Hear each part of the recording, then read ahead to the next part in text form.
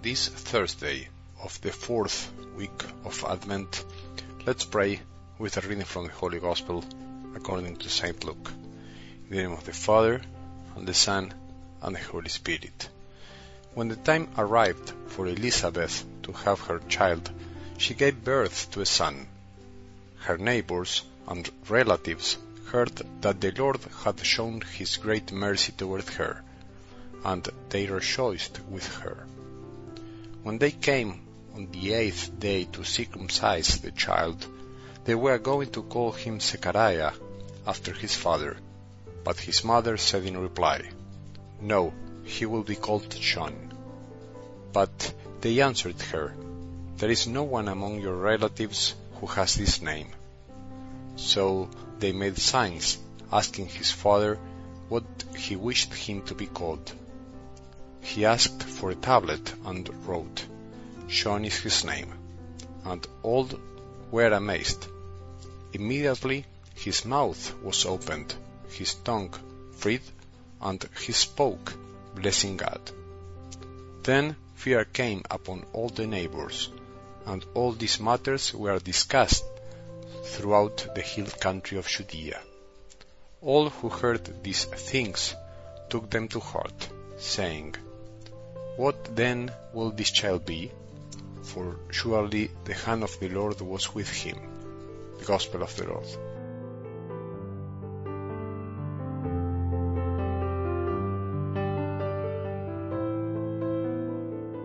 I remember when I was a kid, I guess between the ages of 8 and 10, my mom and dad taught me that the one who would bring me presents on Christmas Eve would be the little boy Jesus. Of course, I was convinced that it was really him. I remember waiting for him near the glass door there was in my house, wanting to meet him, thinking that he would come flying. Meanwhile, and to strengthen the illusion, someone in my family was going to place presents under the Christmas tree. As I think about it today, reconsidering those events from an adult perspective, I wonder, was it really a deception?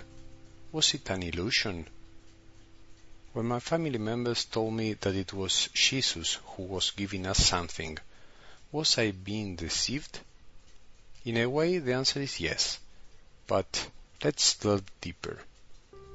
Isn't this more genuine than having us wait for a fat man with a white beard, dressed in red, who came from I don't know where, and who we are told will arrive on flying reindeer?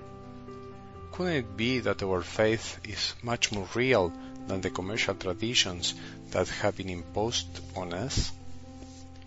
It is a truth of faith that Jesus is everywhere.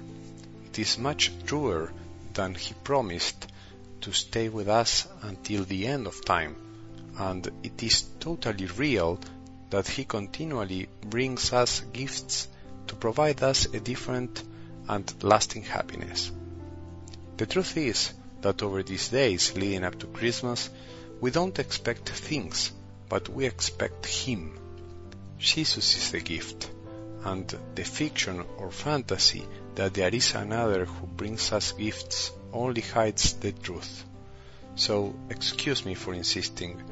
I know I'm a little heavy-handed on this subject, and I know that this doesn't add ratings for my audio messages, because even in our own church, one can get to find living nativity scenes that include Santa Claus.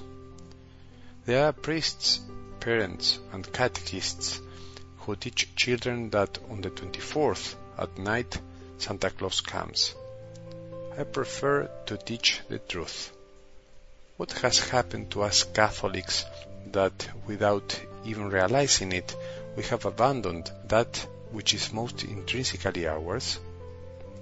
Could it be that we have lost some of our faith? Faith should involve our whole life, our whole culture, our way of thinking, feeling, teaching, celebrating, resting, and enjoying ourselves. Faith and life are one and the same. Faith helps us live differently, and our life changes when we believe in Jesus.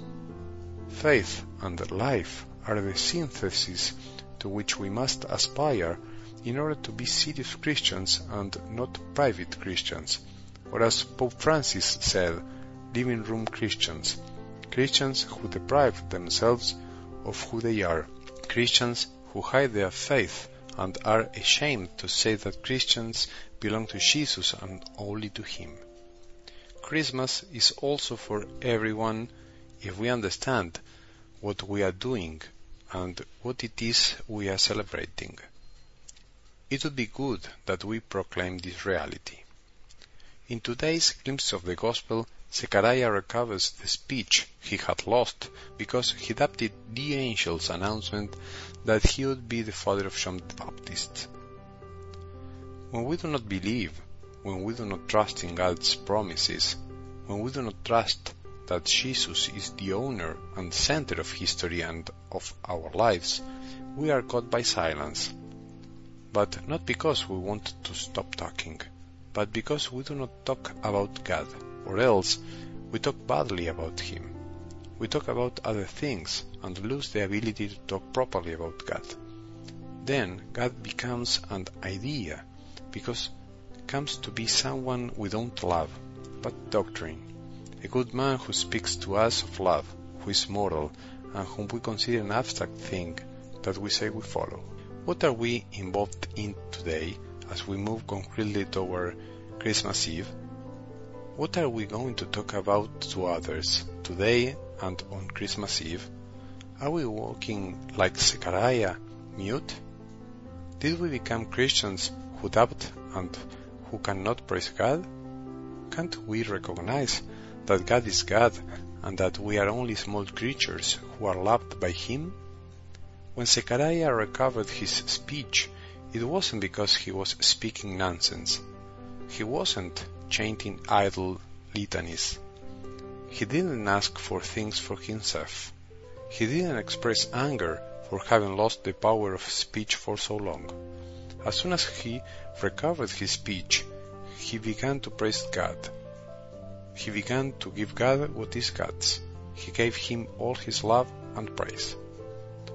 Over the next few days, we will only be able to praise God from the heart if we are able to recognize what He did in us and for us. He became a child, He became a baby, so that we may learn to embrace Him unconditionally, without ifs and buts, accepting His silent love, even if everyone around us is yelling and running around. If we don't recognize this truth, this Christmas we will be walking around mute and empty of the important things and full of empty words. May Jesus grant us what we need most to be able to praise Him in earnest, to be able to proclaim without fear and shame what God has done for us. Let us go to the manger, guided by the light of Jesus. Let us go to a manger to enjoy the silence of a God who became a child for us. May we have a good day, and may the blessing of our merciful God, the Father, the Son, and the Holy Spirit descend upon our hearts and remain with us forever.